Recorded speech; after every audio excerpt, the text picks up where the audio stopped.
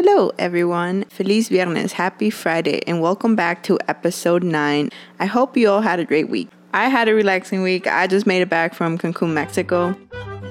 My husband and I took a vacation for our 5-year anniversary. It was kind of nice to escape the cold and snow for 4 short days.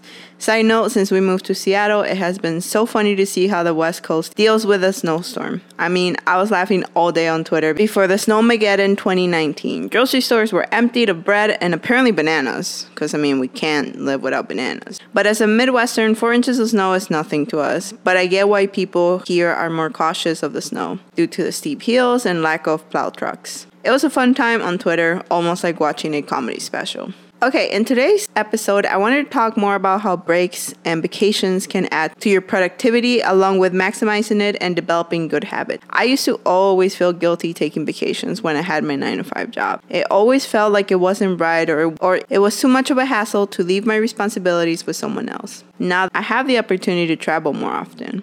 For example, since I started freelancing, I've been able to travel to New York, Miami, Las Vegas, Colorado, Wyoming, Seattle, Lima, Peru, Machu Picchu, Cusco, and recently Cancun, Mexico. And for the remainder of the year, we have more in-state travel and international travel planned. That makes me excited, and I look forward to the rest of the year. So what I had noticed with my recent trips was that my productivity levels changes when I'm back. I'm recharged and energized to get back to the grind. This is why now I see these breaks and vacations so vital to my work. This is how I keep the passion for my work lit and alive. Also, from visiting different places, getting to meet people from all cultures, seeing different neighborhoods and communities, it refreshes my minds with new ideas, designs, patterns, colors, and understanding more on how people interact with certain spaces at a global scale and the impact architecture can do and does. On the other hand, it also reminds me how small we are in this world. It takes me out of my own bubble of life we all tend to create with bills, rents, friends, family, and politics to a whole different perspective. A world where we just realize we're all humans despite of our color, beliefs, cultures, anything that we use to separate ourselves from each other. Realization of the beauty that the world and billions of different journeys and stories that can further touch us in different ways. Vacation has really gave me a different outlook on productivity. I also have other morning basic habits and techniques for higher productivity levels. Here are some. My second most important technique that I utilize maybe 6 to 7 times a day is my journal. Yes, folks, I am a journal maniac. Okay, this has literally changed my life. I almost want to do a whole podcast on this alone. I have been able to get more tasks done throughout the day because I am essentially organizing all my thoughts in papers, which lessens my levels of anxiety. Being able to see it all in paper takes a weight off shoulders and removes the idea of, I have so much to do, let me just take a nap. Journaling even helped me with over 40 plus pounds of weight loss. Okay, well, since returning from Cancun, more like 35 plus pounds. Food was so good, I couldn't help it. Anyways, what I do is bullet journal for the month. I have a calendar where I take a look at my months ahead, then I have a to-do list for every day per week, and then I have handy charts for my self-care and health goals per day. I also utilize this to keep tabs on my finance and budgets. I can't stress how much bullet journal has helped me and continues to help me. Third productivity technique I have is finish one task at a time.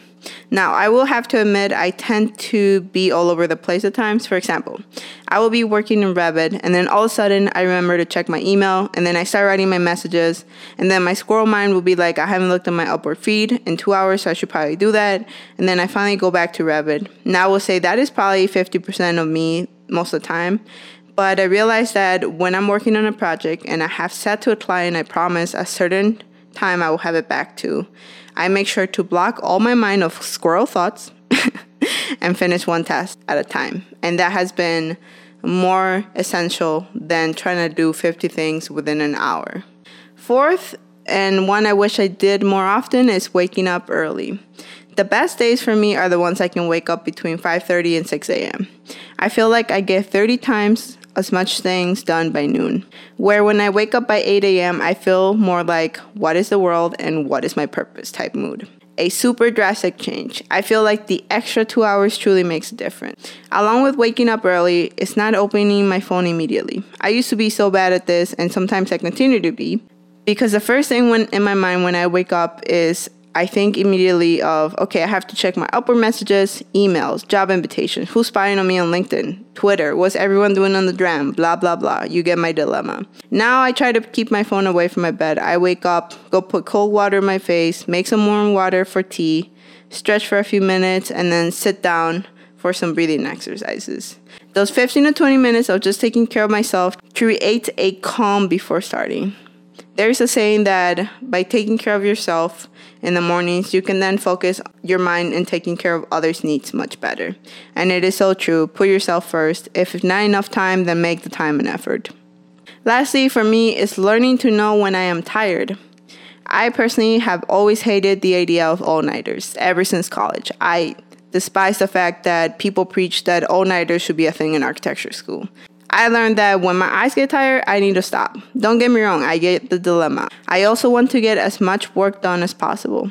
But have you ever noticed that after a full day's of work, you're just slower in your thoughts and you're not as fast as you want to keep going? Well, exactly that. Your mind, eyes, and hands are no longer cooperating with one another, and you should stop. Get some rest, wake up a few hours earlier in the morning, and if needed, tackle it again with a fresh mind. I personally have realized that I call it quits between 7 to 8 p.m.